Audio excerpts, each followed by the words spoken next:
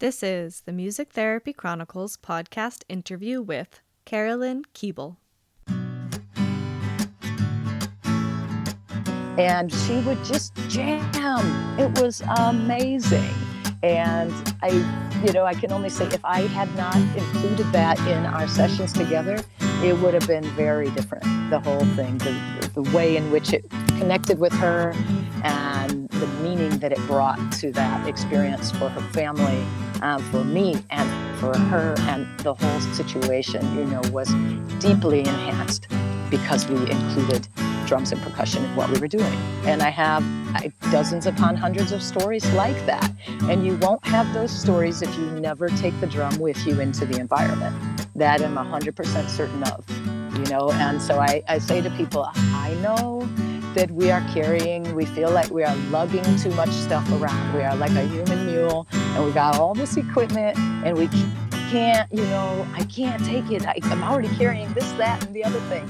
I said, please take a 14-inch frame drum or an ocean drum with you, put it in a cymbal case. It will add 2 to 3 pounds to your load and offer you a world of possibilities that have been untapped previously.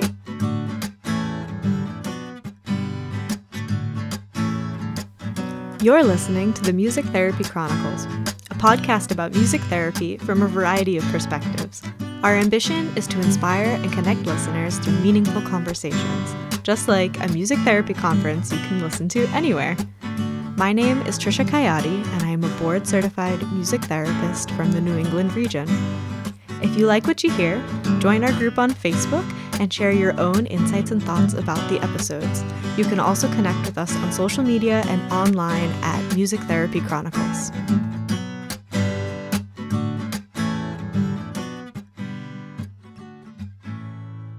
Welcome back to the Music Therapy Chronicles podcast and part 2 of my conversation with Carolyn Keeble. I hope last week's episode left you feeling invigorated and inspired, ready to learn, and also hear the rest of this conversation. In this episode, we dive more into impactful experiences that she's had on her journey of studying global percussion and some more ways that we as clinicians can incorporate these instruments, these practices, these teachings into our work. So I hope you enjoy this episode as much as you enjoyed the last one. Just in case you missed last week's episode, first you should go back and listen to it. But Carolyn recently released an e-course with Music Therapy Ed, so definitely check that out. She has other continuing education offerings as well. She's part of the Music Therapy drumming community, which is an awesome resource. And she also has some great recorded music that you can use personally or professionally. All of that will obviously be linked in the show notes for you to find. Also linked in the show notes is our Patreon page. Patreon is a great way for you to support the podcast, and patrons have the exclusive opportunity of asking guest questions. So if you have a question you've always wanted to ask a guest, feel free to request that guest, become a patron, and ask them all your questions. You can also support the podcast by subscribing to the show so that it is automatically downloaded to your device each week when the episode comes out. Please also consider leaving us a review and following us on social media. We are at Music Therapy Chronicles. All right, let's get into this conversation with Carolyn.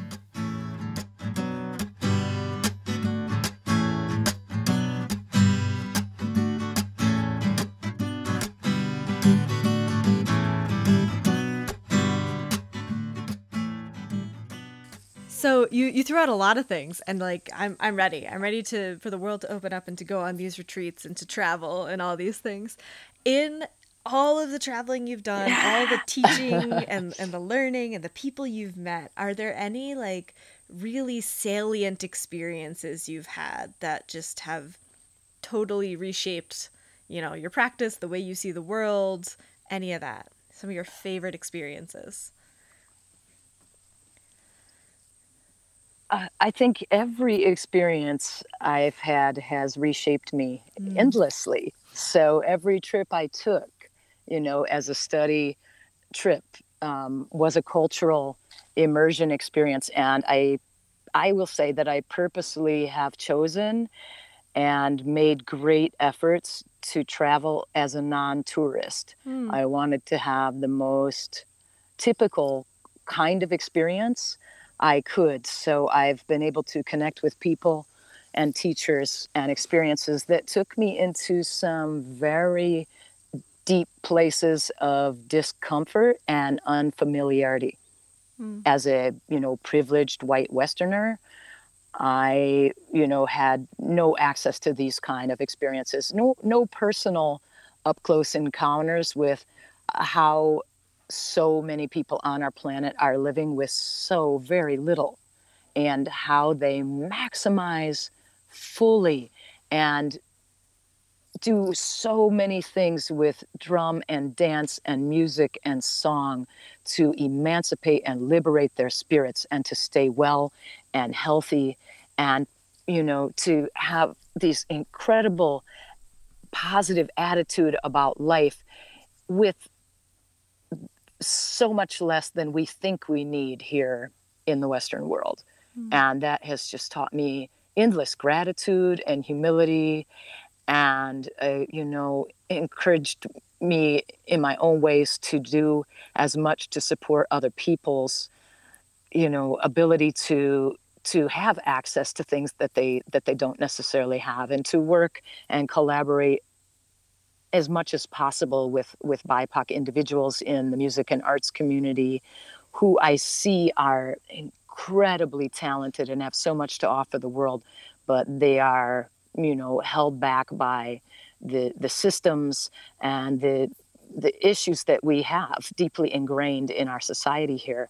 And if I can be a partner and a collaborator and a liaison to help emancipate their situation, and to bring their power into the forefront, and to be able to, watch them thrive and grow, and then all the ripples that sends out into our world that encourage other people who see that. They need to see role models, right? We need Mm. to have role models from every perspective to help encourage the next generations. And, just because of the things I've studied and participated in, travel has put me in the minority position on nearly every occasion.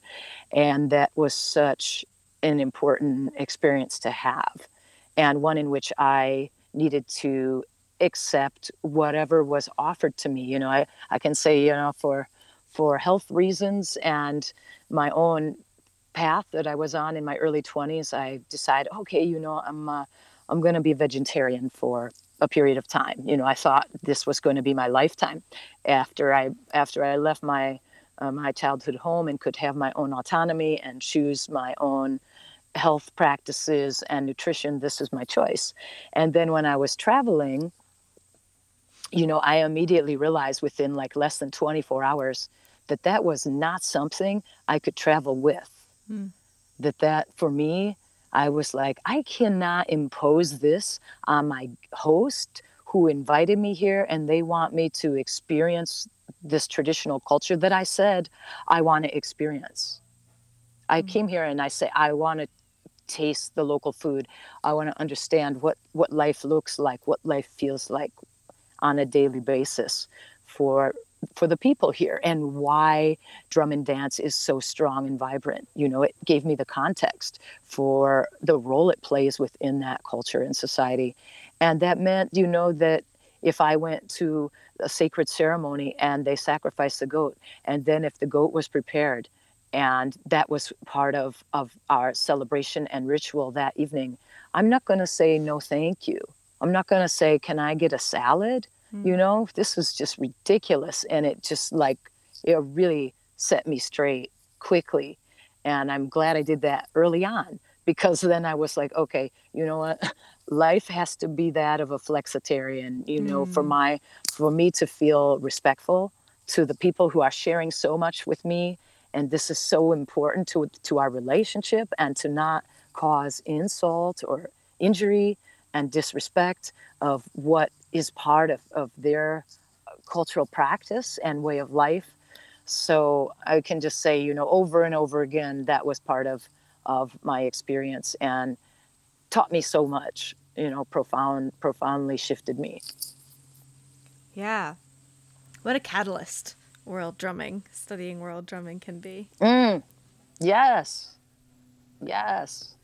From my relatively limited in comparison education with world drumming, it seems to me that these I don't want to say underprivileged, but like you said, we are westernized, we're very privileged, and different cultures are not. They don't have the same things we have. And from what I've seen, those are the cultures where music is so embedded in their life. And those are the cultures where it can be difficult to explain what our idea of music therapy is, because it's just part of their life. It doesn't have to have this scientific, neurological. They don't need that explanation. They just see it and experience it every day, and how our lifestyle has taken that away from our experience in so many ways.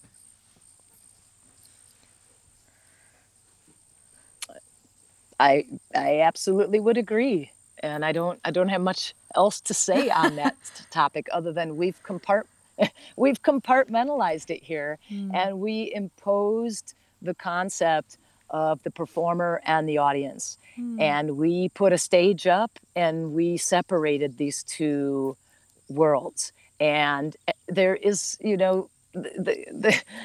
it's just not like that other places. It's so much more fluid. It's so much more integrated and continuous. And we talk about it sometimes in the context of like the call and response phenomena, that the audience becomes part of the performance. It's one continuum in many traditional cultures and society where they have regular and ongoing community ritual and celebration and events and parades that are so much different than our idea of a parade. The occasions where I sort of stumbled onto a series of musicians and processionals and things that are happening, and everybody just kind of joins in, and you can't tell who's in the parade. The whole thing is the celebration, and everybody is included.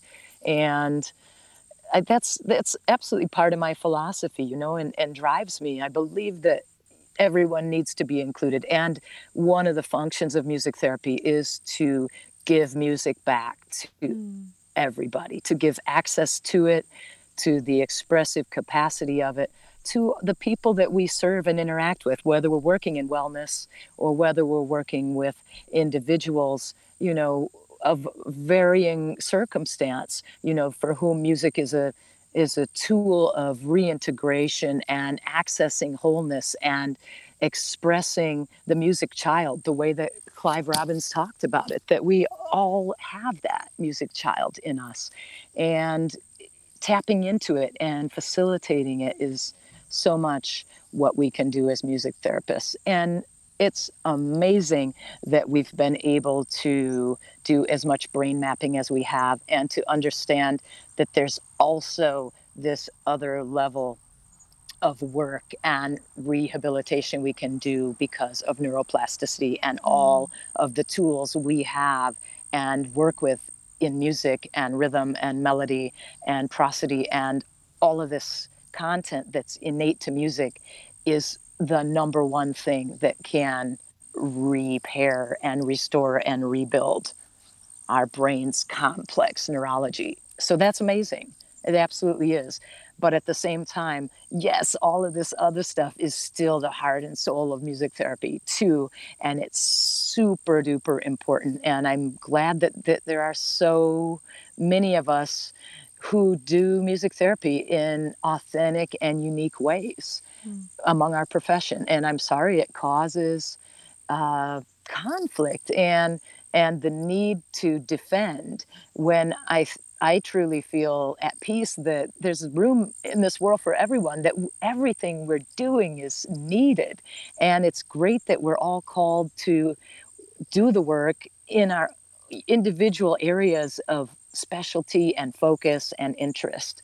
And that when we come together, like at the recent virtual World Congress, that you could see such diversity on a planetary level of how music therapists are working.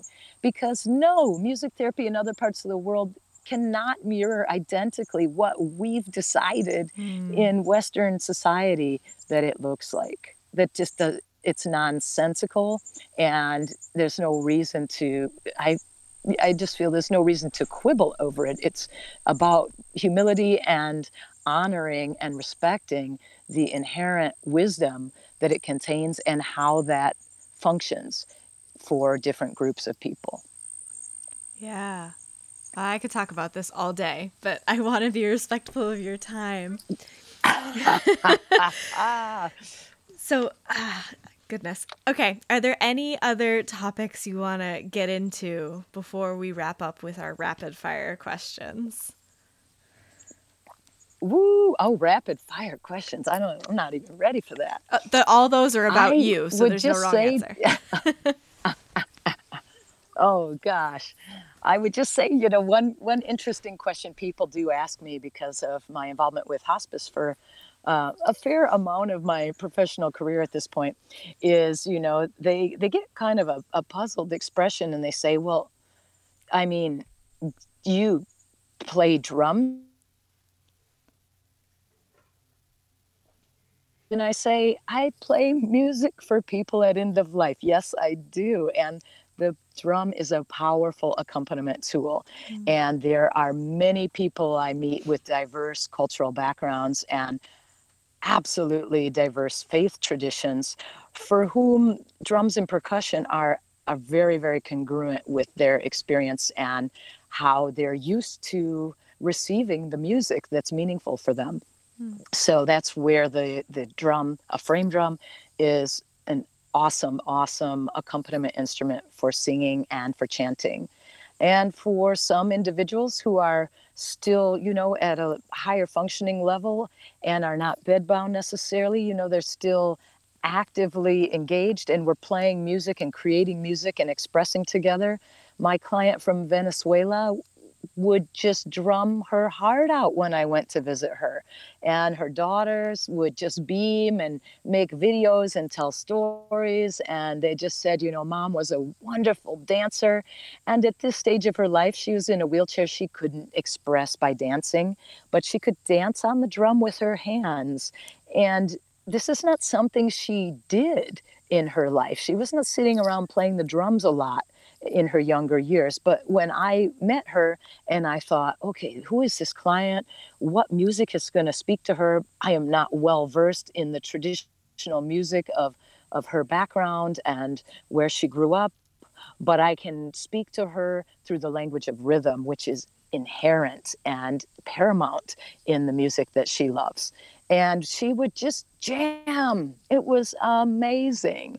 And I can only say if I had not included that in our sessions together, it would have been very different. The whole thing, the way in which it connected with her and the meaning that it brought to that experience for her family, for me and for her, and the whole situation, was deeply enhanced because we included drums and percussion in what we were doing. And I have dozens upon hundreds of stories like that. And you won't have those stories if you never take the drum with you into the environment. That I'm 100% certain of, And so I say to people, I know that we feel like we are lugging too much stuff around. We are like a human mule and we got all this equipment and we can't, I can't take it. I'm already carrying this, that, and the other thing.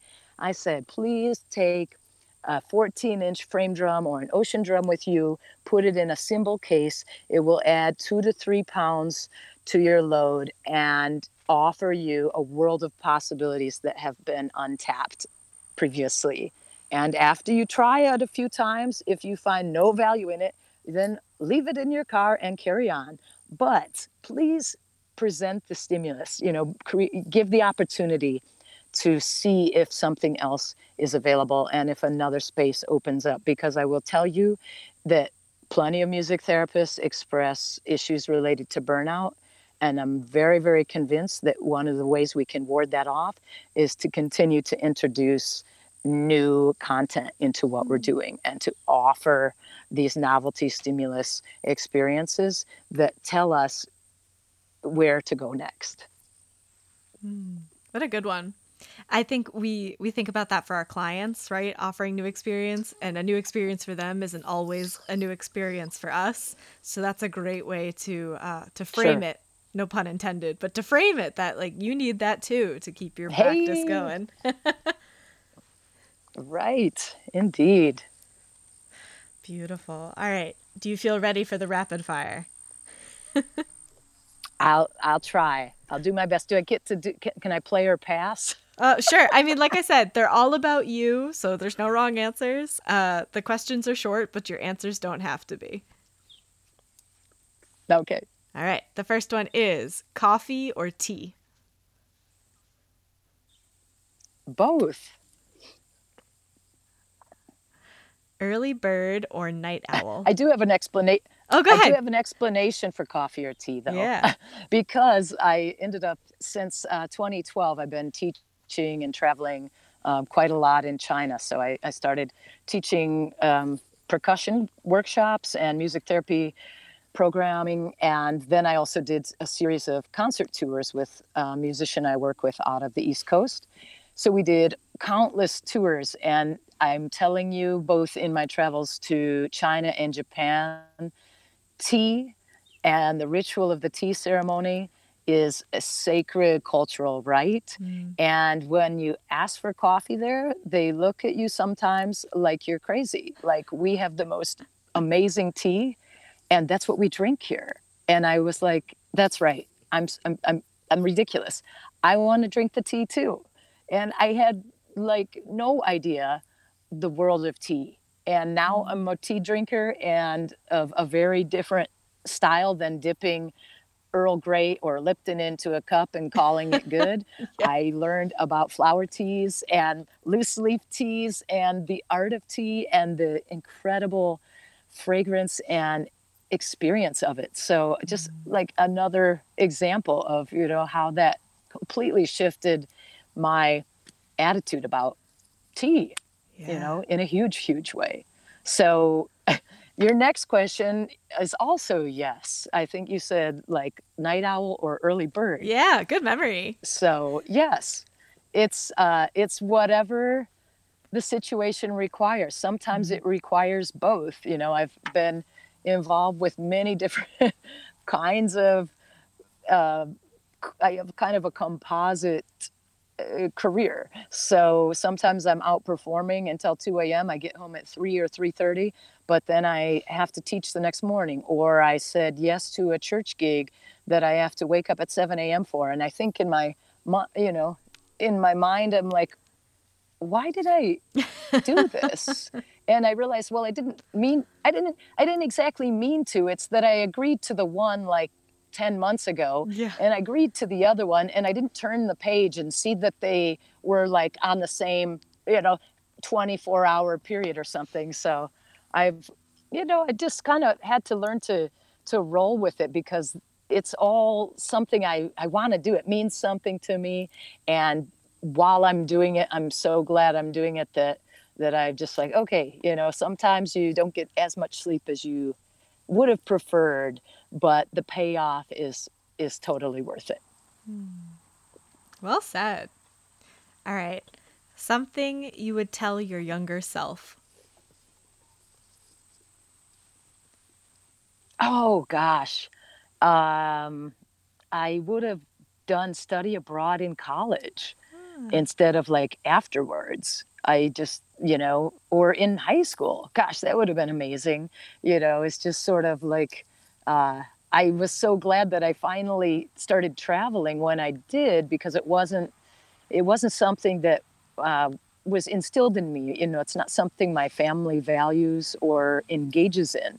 But for my particular areas of interest and vocation, it has always felt incredibly essential.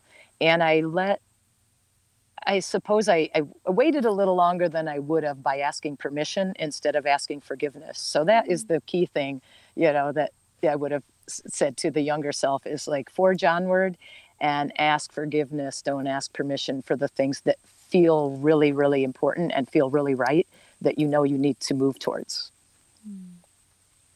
Good one. Your music therapy elevator speech. I take the stairs. You get out of a lot of speeches that way. Oh, yeah. That's my answer. All right, that's fine. That's fine. I'll take that. That's the first time I've had that response. Your favorite self-care practice. Oh man, I have two. In the warm season, it's lake swimming outside, and the rest of the time, it's it's staying involved with drumming. Actually, like taiko is a amazing self-care practice, especially through the stagnancy of winter months. And I don't like to be cold outdoors, so finding something active indoors that does not require me to be in an enclosed space full of TVs and machines and stuff. I'm not motivated by that. So I have to find other things that feel just much more, organic and authentic and reasonable. I can't make myself do something I don't want to do. So playing drums is, much easier than going to a gym. Something that is currently adding value to your life.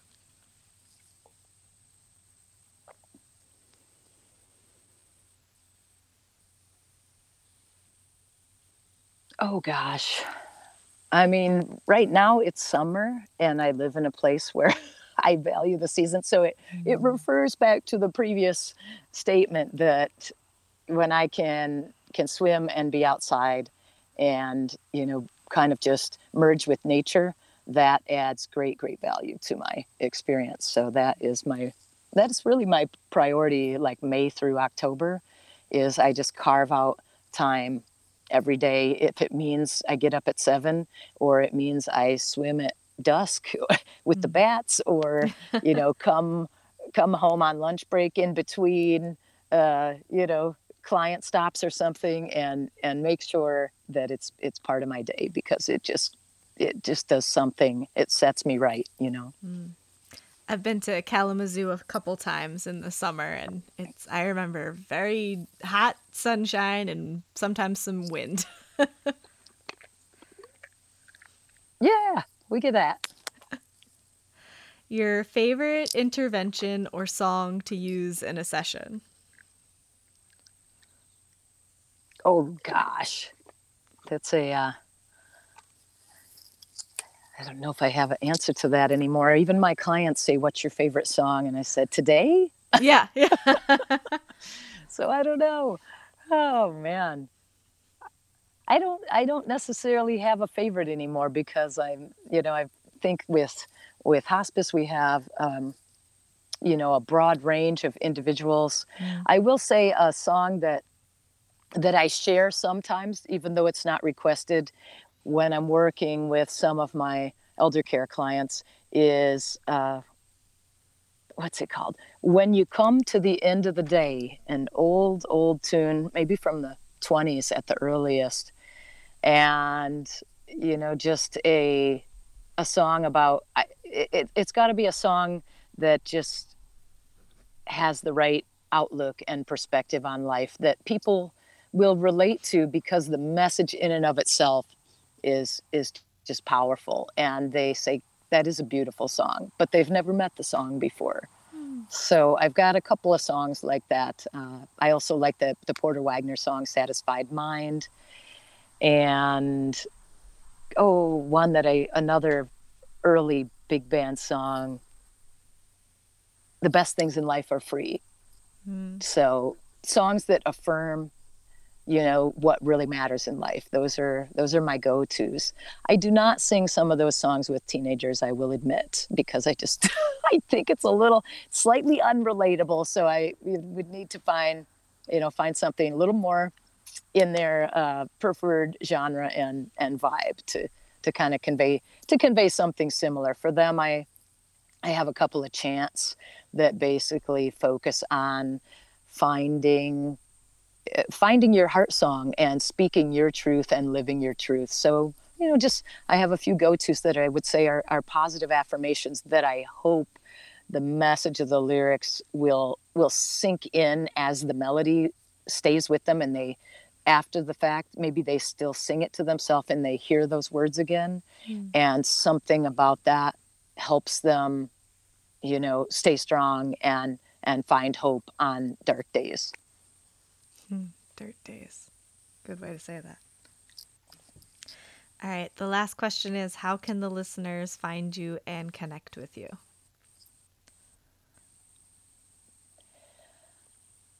I think it's reasonably easy to do. I do use Facebook, which I don't love, but it is a great platform for connecting. And other than that, I do have a website. You can visit me there and send me an email off that platform, Carolyn Keeble, KOEBEL.com. My contact info and email is there. If you have, specific follow-up questions, thoughts, or interests. I did have a music therapist lately email me and ask if we could do some virtual lessons together. And I have to say, I don't teach just anyone. I have to kind of manage my time in a reasonable way. And I don't want to teach people to, I don't teach drummers how to get chops for instruments. I want to teach people who wish to develop their own relationship to the drum for a variety of personal and professional reasons for themselves. So it's those kind of individuals when they reach out and say, I really want to incorporate the frame drum into my work in such and such setting. Would you be willing to do some coaching with me to, help me move towards that goal? And that's like number one, yes. And then when some random person says, oh man, that was sweet, can you show me how to do that? I was like, no, actually, I'm not available. I don't have time, and that's not what the world needs. The world needs something more than you to have these particular fast chops on an Arabic drum. If I have a sense from you of what you want to do with this that I feel is powerful and transformative, I want to help you. I want to be an ally, and I want to work with you to move in that direction. And I make tons of recordings, performing and playing music with other humans, and creating improvised music for movement and dance are big parts of my life passion. And I have a Bandcamp page, carolynkeeble.com, with 2 projects I did for honoring the passage, a celebration of music therapy voices who work in hospice therapy and end-of-life care. So lots of incredibly stirring music and supportive music for that time, both for the clinician and for the individuals we serve. So both those projects are there, and I really, value them above almost anything else I've done. And a lot of just personal music and collective music is there. Great music for moving, for relaxation, and just transcendence. So those are ways to track me down. And I have some material on the Music Therapy Drumming website, and we continue to stay active as a cohort and community with that. And upcoming classes with Music Therapy Ed on drumming and singing with the cone drum, and my class from just a few weeks ago is active on there for the months ahead. You can go and view it as a recorded class with the frame drum. So incorporating the frame drum into your work and adding song. So these are things that, like I said, have been central in my own synthesis and development with percussion, drums, percussion in music therapy, and giving it a place alongside guitar and piano in our toolkit. Absolutely. Yeah. Awesome. I will link all of those things so the listeners can easily find them. Thank you so much for making the time to talk with me today. I really enjoyed our conversation. Awesome. I appreciate you doing this. Of course. Have a wonderful rest of your day. Nice sunny day there, and a good weekend. Yeah, you too. Thanks so much. Take care. Bye.